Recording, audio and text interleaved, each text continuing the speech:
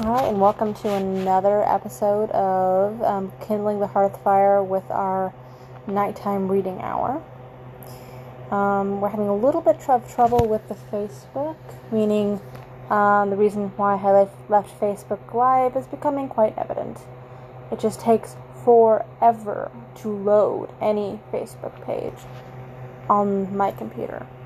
I mean, I have no problem with it on my phone, but without my Kindle, I don't have access to the books. So, okay, it's coming up now. So, just giving everyone a heads up on this episode that we're having some technical difficulties.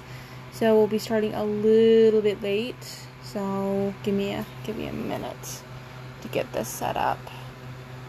Because it always just takes me a minute to get it set up. And I don't have my usual microphone, so we'll be a lot of that down on low, just so it's not as noisy, but we need the air in here, so yeah.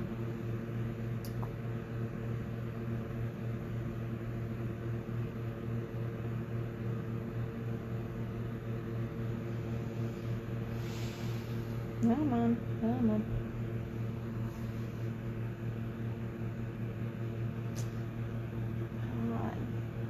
Seriously, this is why I left Facebook Lives, because it is just such slow loading. Okay, but give everyone a heads up. We are reading from the first book of War of the Worlds. Apparently, it's separated into two books. One before the Martians have enslaved humanity, and the second book is the short time they held humanity under its command, or under its thrall, in some cases, and the rebellion that ensued. But here we're actually going to be starting with the 14th chapter, as it says in the title, which is titled In London. Okay, going to the discussion part, and come on. I really dislike Facebook and the amount of time it takes me to load this up. There we go. Now we need to load up another page.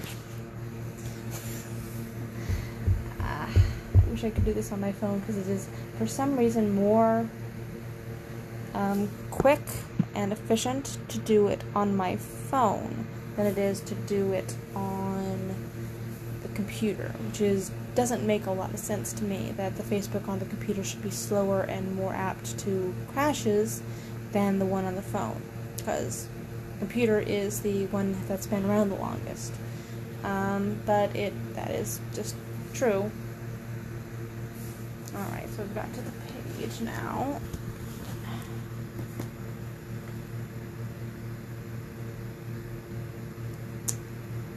I had this up and running on my phone 5 minutes before 8 o'clock.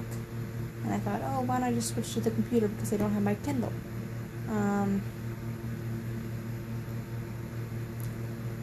Accessing your camera. Yes, I've got a camera on my computer. Get over it.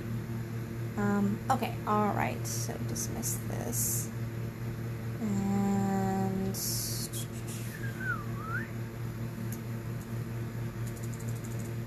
okay, nighttime reading.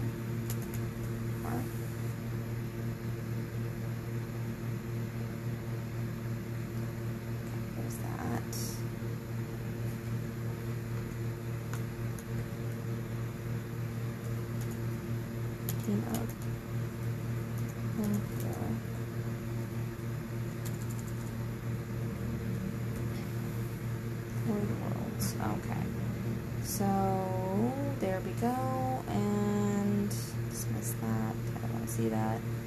And then we'll go live. Okay. So, and then we'll get started. This is the preview. It's just taking forever to load. Once again, give me. Well, this is not freezing. Does it say I'm live? And I am live. Okay, good. It only took me 5 minutes, which is not terribly bad, actually. But, welcome to another episode of Nighttime Reading Hour with Kindling the Hearthfire, and who is hosted by me, Ash, or Ashtor. And I'm just waiting for Facebook to load so I can share to everyone that wants to join us on the live broadcast, which is on Facebook Live. And as I've stated before, Facebook has a little bit of trouble loading anything, really, on my computer. And I've got a fairly new computer, so it's got 16 gigs of RAM and over a terabyte of memory, so I don't think it's my computer that's the issue. And I don't think it's the computer connection either, because I had a similar problem at my old home where I had a much better connection. Okay, so I'm going to go over here and invite friends, and then we're going to give them about 10 more minutes to pop in. Invite a few people just to try to fill this in so that I'm not talking to nobody.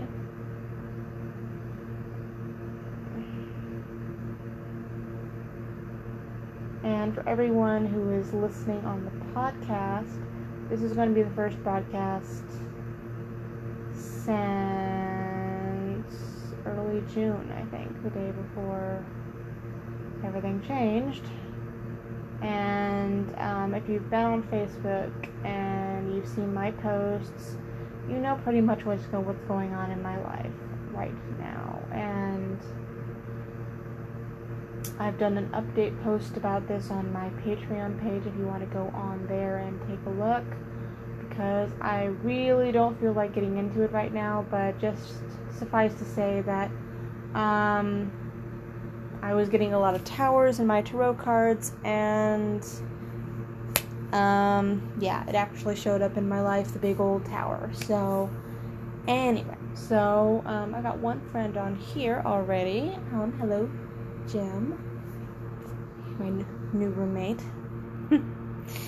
So we're just gonna give everybody another 8 or so minutes, like maybe 7 minutes to get on here, and then we will get started with the 14th chapter of War of the Worlds, which is titled In London. So apparently he's made it to London, apparently. And in the last chapter, he had taken on bringing with him a curate that he'd found in one of the houses that he was visiting as he was on his way back to where he thought his wife was, after going back to their home and being attacked and all that good stuff, and having to travel by night and avoid the Martians. So we're back to his journey on the way to London. So, just giving everybody a moment to get over here. So we've got about 6 more minutes until we get started, just to give people some time. So, if you're here and you're listening, the chat function is open. If you'd like to pop in and say hello, that would be grand, especially on Facebook.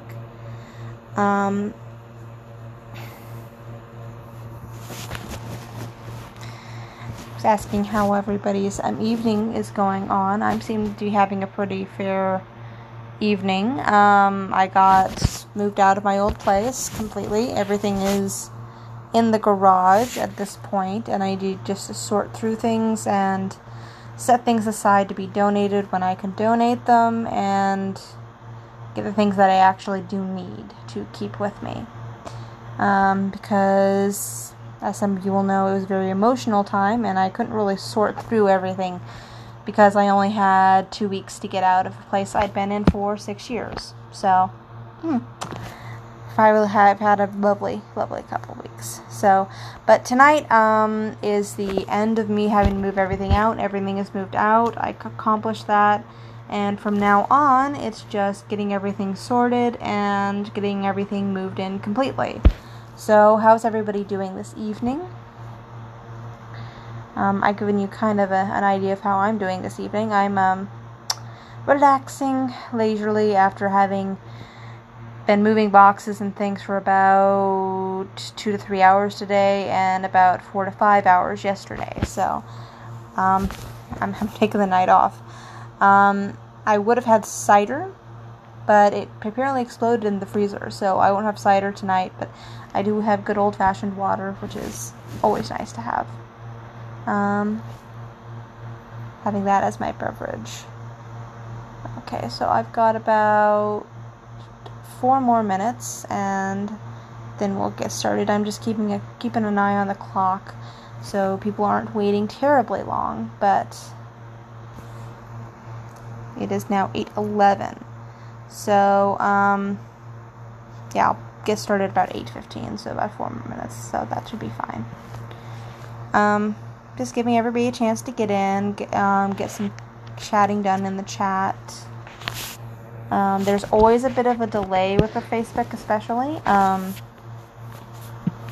Let's see.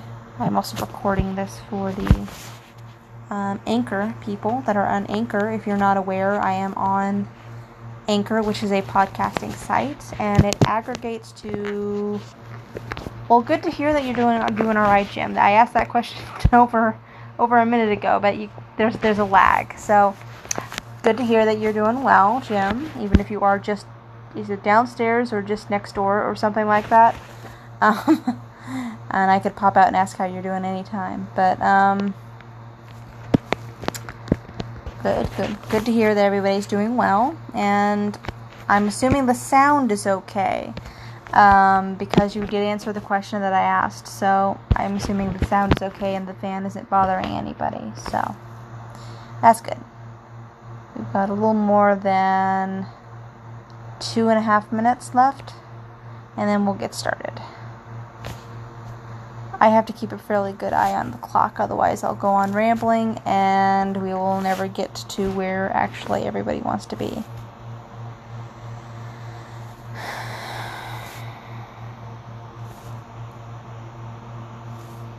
So, let's see. And if you're listening, you can invite people to the live on Facebook and things like that if you like, so they can pop in. I've invited several people, like 10 people, because that's what they'll allow me to do, and it takes forever to do it because it's Facebook. But okay. And what does that mean? Recording in progress. Okay. Because I'm doing the recording for the podcast on my phone.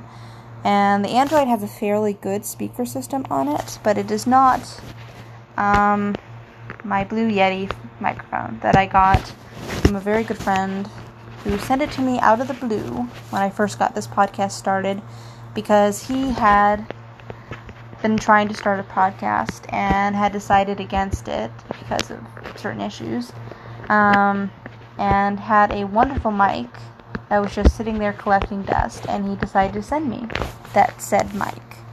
I'm very, very, grateful for his generosity, and it's a wonderful mic, so I definitely could not have been able to afford it, at least not soon.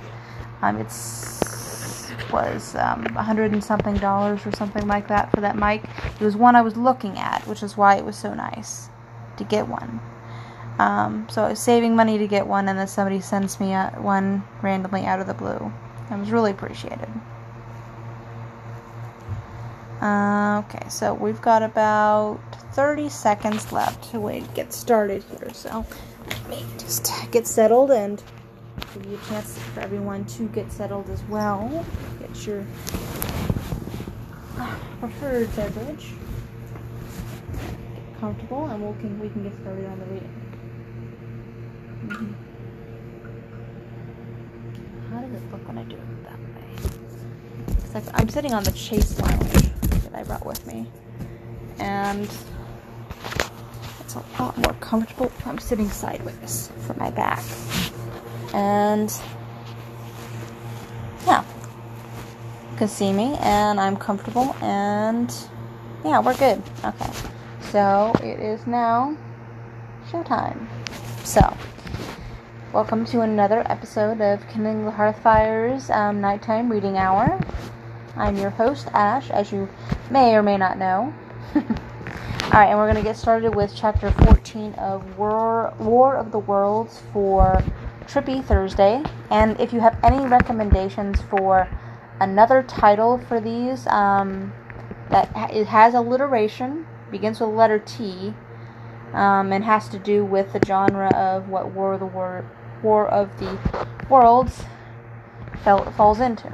So, maybe throw me a message and see if we can find a better name than Trippy Thursdays, because, yeah, I wasn't too enthused with the name. So, anyway, Chapter 14 of War of the Worlds. I'm fairly distracted today, if you can't tell. Alright, in London. My younger brother was in London when the Martians fell at Woking. He was a medical student working for an imminent examination, and he heard nothing of the arrival until Saturday morning.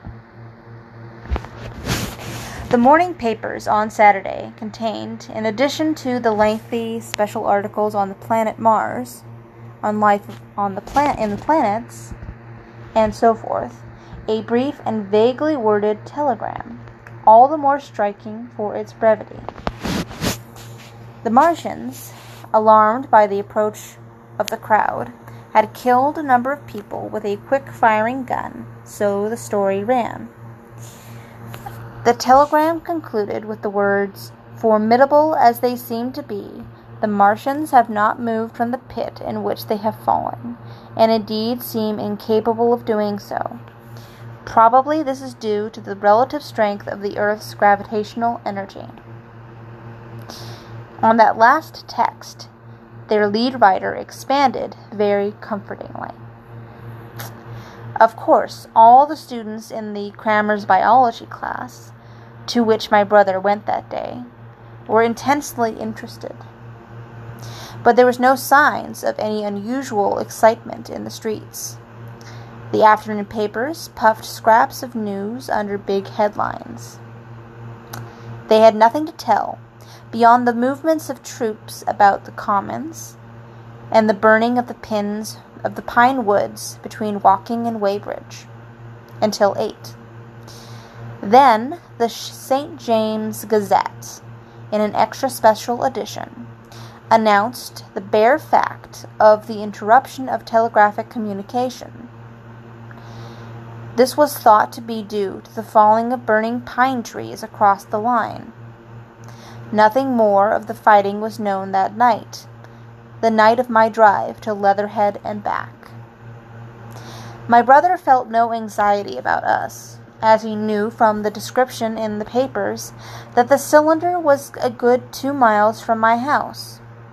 He made up his mind to run down that night to me, in order, as he says, to see the things before they were killed.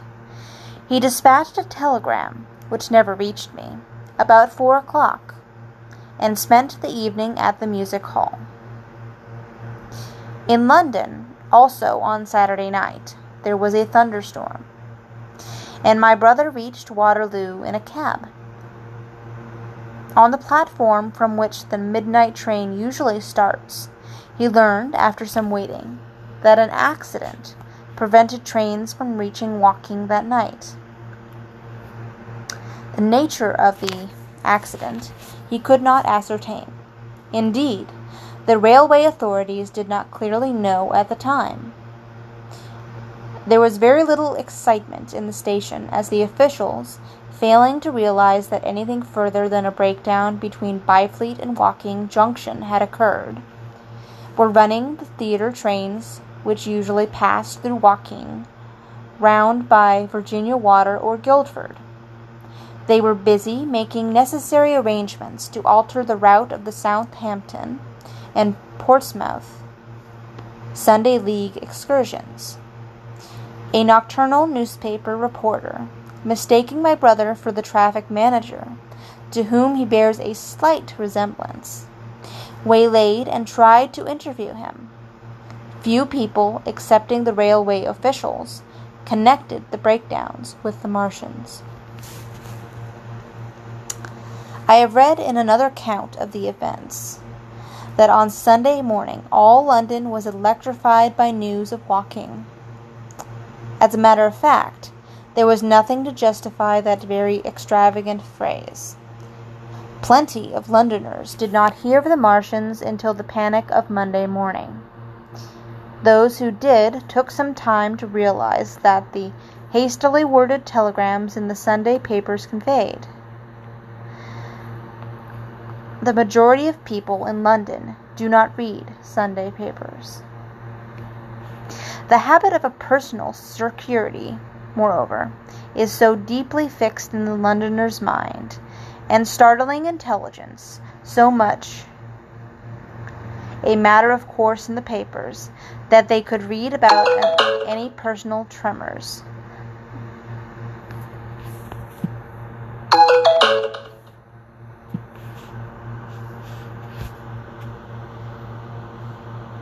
They could read without any personal tremors. About 7 o'clock last night, the Martians came out of the cylinder, and moving about under the armor of metallic shields, have completely wrecked Woking Station with the adjacent houses, and massacred an entire battalion of the Cardigan Regiment. No details were known. Maxims have been absolutely useless against their armor. The field guns have been disabled by them. Flying hussars have been galloped into Chertsey. The Martians appear to be moving slowly toward Chertsey or Windsor. Great anxiety prevails in West Surrey, and earthworks are being thrown up to check the advance in Londonward. That was how the Sunday Sun put it.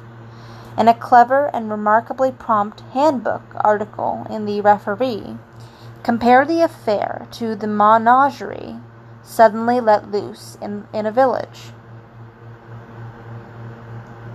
No one in London knew positively of the nature of the armored Martians, and there was still a fixed idea that these monsters must be sluggish, crawling, creeping painfully. Such expressions occurred in almost all the earlier reports. None of the telegrams could have been written by any eyewitness of their advance. The Sunday papers printed separate editions as further news came to hand, some even in default of it. But there was practically nothing more to tell people until late in the afternoon, when the authorities gave the press agencies the news in their possession. It was stated that the people of Walton and Weybridge and all the district were pouring along the roads Londonward. And that was all. My brother went to church at the Foundling Hospital in the morning, still in ignorance of what had happened on the previous night. There he heard allusions made to the invasion, and a special prayer for peace. Coming out, he bought a Referee. He became alarmed at the news in this, and went again to the Waterloo station to find out if communications were restored. The omnibuses, carriages, and cyclists, and innumerable people walking in their best clothes, seemed scarcely affected by the strange intelligence that the news vendors were disseminating. People were interested, or, if alarmed only on account of the local residents. At the station, he heard for the first time that the Windsor and the Chertsey lines were now interrupted. The porters told him that several remarkable telegrams had been received in the morning from Byfleet and Chertsey stations, but that these had abruptly ceased. My brother could get very little precise detail out of them. "There's fighting going on about the weighbridge," was the extent of their information. The train service was now very much disorganized. Quite a number of people who had been expecting friends from places in the southwestern network were standing about the station. One gray-headed old gentleman came and abused Southwestern Company bitterly to my brother. "It wants showing up," he said. One or two trains came in from Richmond, Putney, and Kingston, containing people who had gone out for the day's boating and found the locks closed, and a feeling of panic in the air. A man in a blue and white blazer, addressed my brother, full of strange tidings. "There's hosts of people driving into Kingston in traps and carts and things, with boxes of valuables and all that," he said. "They come from Molesey and Weybridge and Walton, and they say there's been guns heard at Chertsey, heavy firing, and that mounted soldiers have told them to get off at once because the Martians are coming. We heard guns firing at Hampton Court Station, but we thought it was thunder. What the dickens does it all mean? The Martians can't get out of their pit, can they?" My brother could not tell them. Afterwards, he found that the vague feelings of alarm had spread to the clients of the Underground Railway, and that Sunday excursionists began to return from all over southwestern Lung, Barnes, Wimbledon, Richmond, Park, Kew, and so forth, at unnaturally early hours, but not a soul had anything more than a vague hearsay to tell of. Everyone connected with the terminus seemed ill-tempered. About 5 o'clock, the gathering crowd in the station was immensely excited by the opening of the line of communication, which is almost invariably closed, between southeastern and southwestern stations, and the passage of carriage trucks bearing huge guns and carriages crammed with soldiers. These were the guns that were brought up from Woolwich and Chatham to cover Kingston. There was an exchange of pleasantries, "You'll get eaten," "We're the beast tamers," and so forth. A little while after that, a squad of police came into the station and began to clear the public off the platforms, and my brother went out into the streets again. The church bells were ringing for evensong, and a squad of Salvation Army lassies came singing down Waterloo Road. On the bridge, a number of loafers were watching, a curious brown scum that came drifting down the stream in patches. The sun was just setting, and the clock tower and the Houses of Parliament rose against one of the most peaceful skies it is possible to imagine, a sky of gold, barred with long transverse stripes of reddish-purple cloud. There was talk of a floating body. One of the men there, a reservist he said he was, told my brother he had seen the heliograph flickering in the west. In Wellington Street, my brother met a couple of sturdy roughs who had just been rushed out of Fleet Street with still-wet newspapers and staring placards.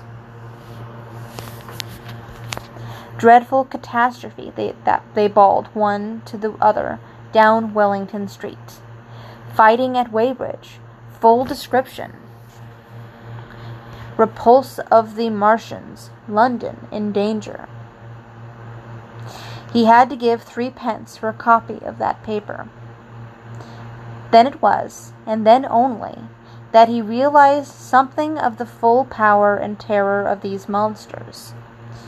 He learned that they were not merely a handful of small, sluggish creatures, but that they were minds swaying vast mechanical bodies, and that they could move swiftly and smite with such power that even the mightiest guns could not stand against them.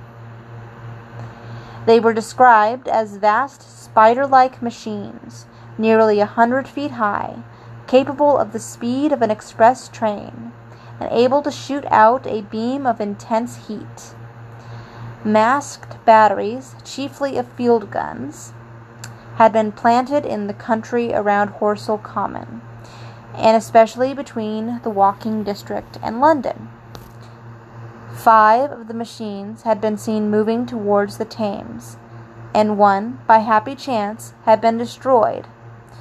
In the other cases, the shells had missed, and the batteries had been at once annihilated by the heat rays.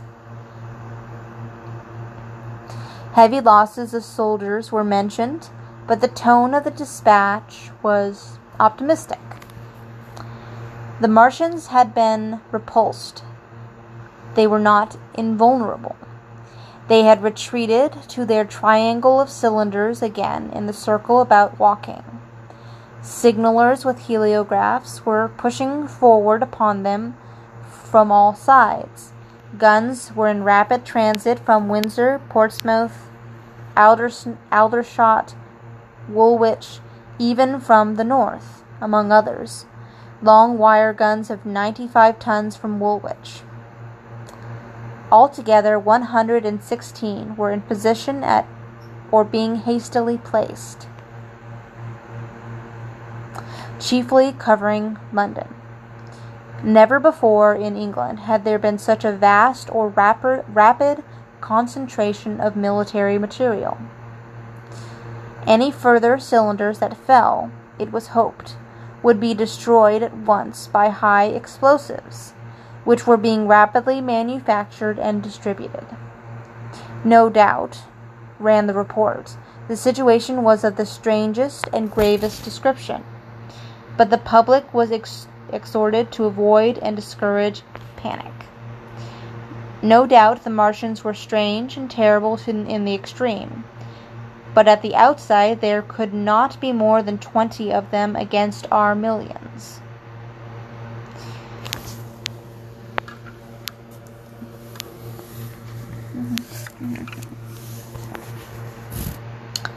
The authorities had reasons to suppose, from the size of the cylinders, that at the outside there could not be more than 5 in each cylinder, 15 altogether, and one at least was disposed of, perhaps more. The public would be fairly warned of the approach of danger, and elaborate measures were being taken for the protection of the people in the threatened southwestern suburbs. And so, with reiterated assurances of the safety of London and the ability of the authorities to cope with the difficulty, this quasi-proclamation closed. This was printed in enormous type on paper so fresh that it was still wet, and there had been no time to add a word of comment. It was curious, my brother said, to see how ruthlessly the usual contents of the paper had been hacked and taken out to give this place. All down Wellington Street, people could be seen fluttering out of the pink sheets and reading.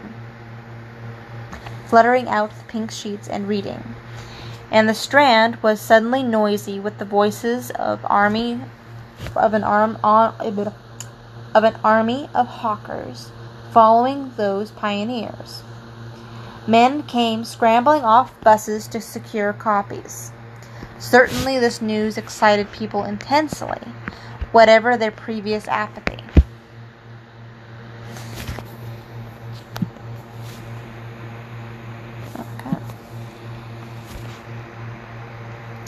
The shutters of a map shop in the Strand were being taken down, my brother said, and a man in his Sunday raiment, lemon-yellow gloves even, was visible inside the window, hastily fastening maps of Surrey to the glass. Going on along the Strand to Trafalgar Square, the paper in his hand, my brother saw some of the fugitives from West Surrey. There was a man with his wife and 2 boys and some articles of furniture in a cart, such as greengrocers use. He was driving from the direction of Westminster Bridge, and close behind him came a hay wagon with 5 or 6 respectable-looking people in it, and some boxes and bundles. The faces of these people were haggard, and their entire appearance contrasted conspicuously with the Sabbath best appearances of the people on the omnibuses. People in fashionable clothing peeped at them out of the cabs. They stopped at the square as if undecided which way to take, and finally turned eastward along the Strand. Some way behind these came a man in workday clothes, riding one of these old-fashioned tricycles with a small front wheel. He was dirty and white in the face. My brother turned down towards Victoria and met a number of such people. He had a vague idea that he might see something of me. He noticed an unusual somber number of police regulating the traffic. Some of the refugees were exchanging news with the people on the omnibuses. One was professing to have seen the Martians. Boilers on stilts, I tell you, striding along like men. Most of them were excited and animated by their strange experience.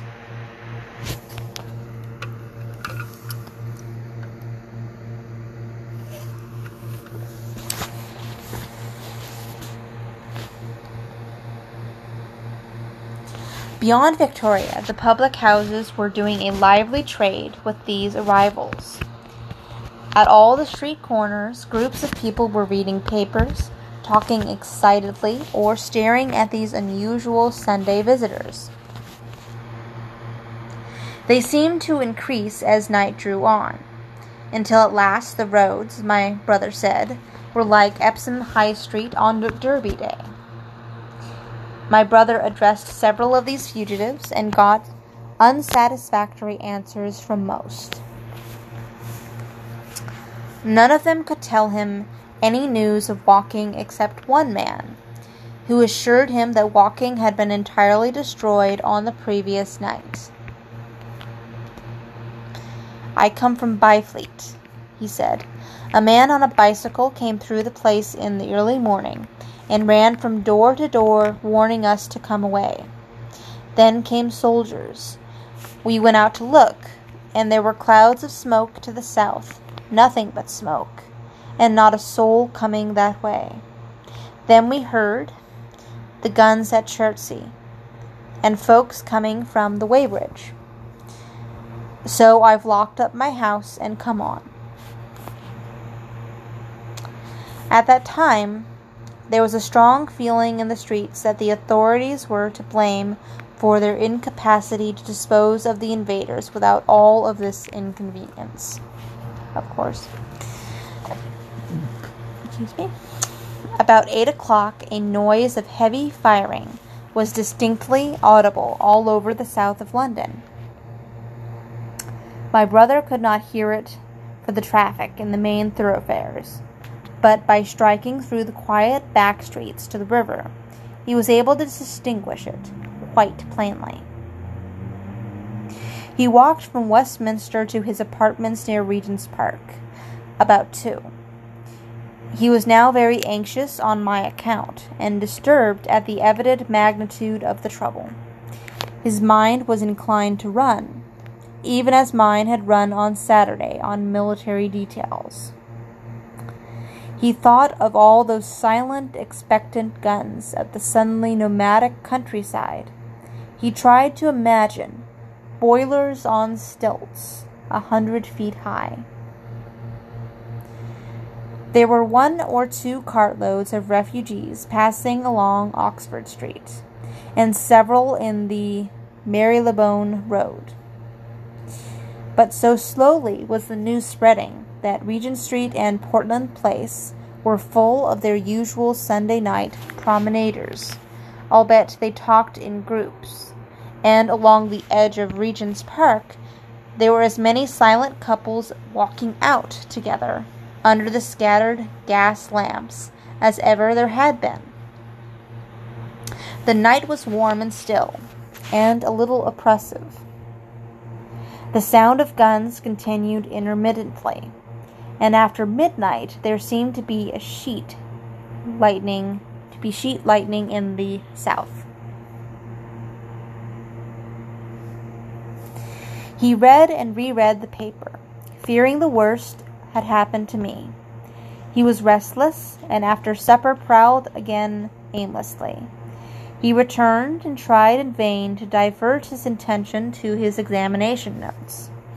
He went to bed a little after midnight, and was awakened from lurid dreams in the small hours of Monday by the sound of door-knockers, feet running in the street, distant drumming, and a clamor of bells. Red reflections danced on the ceiling. For a moment he lay astonished, wondering whether day had come or the world had gone mad. Then he jumped out of bed and ran to the window. His room was an attic, and as he thrust his head out, up and down the street there were a dozen echoes to the noise of his window sash, and heads in every kind of night disarray appeared. Inquiries were being shouted. "They are coming," bawled a policeman, hammering at the door. "The Martians are coming," and hurried to the next door. The sound of drumming and trumpeting came from the Albany Street barracks, and every church within earshot was hard at work killing sleep with a vehement, disorderly tocsin. There was a noise of doors opening, and window after window in the houses opposite flashed from darkness into yellow illumination. Up the street came galloping a closed carriage, bursting abruptly into noise at the corner, rising to a clattering climax under the window, and dying away slowly in the distance. Close on the rear of this came a couple of cabs, the forerunners of a long procession of flying vehicles, going for the most part to Chalk Farm Station, where the Northwestern special trains were loading up, instead of coming down the gradient into Easton. For a long time my brother stared out of the window in blank astonishment, watching the policemen hammering at the door after door, and delivering their incomprehensible message. Then the doors behind him opened, and the man who lodged across the landing came in, dressed only in shirt, trousers, and slippers, his braces loose about his waist, his hair disordered from his pillow. "What the devil is it?" he asked. "A fire? What a devil of a row!" They both craned their heads out of the window, straining to hear what the policemen were shouting. People were coming out of the side streets and standing in groups, and at the corners talking. "What the devil is it all about?" said my brother's fellow lodger. My brother answered him vaguely and began to dress, running with each garment to the window in order to miss nothing of the growing excitement. And presently men selling unnaturally early newspapers came bawling into the street. London in danger of suffocation. The Kingston and Richmond defenses forced. Fearful massacres in the Thames Valley. And all about him, in the rooms below, in the houses on each side and across the road, and behind in the park terraces in the 100 other streets of that part of Marylebone, and the Westbourne Park district, and St. Pancras, and westward and northward in Kilburn and St. John's Wood and Hampstead, and eastward in Shoreditch and Highbury and Haggerston and Hoxton, and indeed through all of the vastness of London from Ealing to East Ham. People were rubbing their eyes and opening windows to stare out and ask aimless questions, dressing hastily, and as the first breath the coming storm of fear blew through the streets. It was the dawn of the great panic. London, which had gone to bed on Sunday night oblivious and inert, was awakened, in the small hours of Monday morning, to a vivid sense of danger. Unable from his window to learn what was happening, my brother went down out into the street.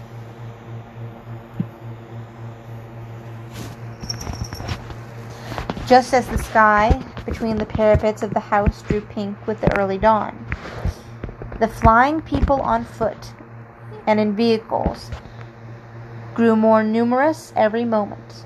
Black smoke, he heard people crying, and again black smoke. The contagion of such a unanimous fear was inevitable. As my brother hesitated on the doorstep, he saw another newsvendor approaching, and got a paper forthwith. The man was running away with the rest, and selling his papers for a shilling each as he ran, a grotesque mingling of profit and panic. And from this paper my brother read that catastrophic dispatch of the Commander-in-Chief. The Martians are able to discharge enormous clouds of black and poisonous vapor by means of rockets. They have smothered our batteries, destroyed Richmond, Kingston, and Wimbledon, and are advancing slowly towards London, destroying everything on the way. It is impossible to stop them. There is no safety from the black smoke, but in instant flight. That was all, but it was enough. The whole population of the great 6 million city was stirring, slipping, running. Presently it would be pouring en masse northward. Black smoke, the voices cried. Fire. The bells of the neighboring church made a jangling tumult. A cart carelessly driven smashed, amid shrieks and curses, against the water trough up the street. Sickly yellow lights went to and fro in the houses, and some of the passing cabs flaunted unextinguished lamps. And overhead the dawn was growing brighter, clear and steady and calm. He heard footsteps running to and fro in the rooms, and up and down stairs behind him. His landlady came to the door, loosely wrapped in dressing gown and shawl. Her husband followed, ejaculating. As my brother began to realize the import of all these things, he turned hastily to his own room, put all his valuable money, some £10 altogether, into his pockets, and went out again into the streets. And that ends chapter 14.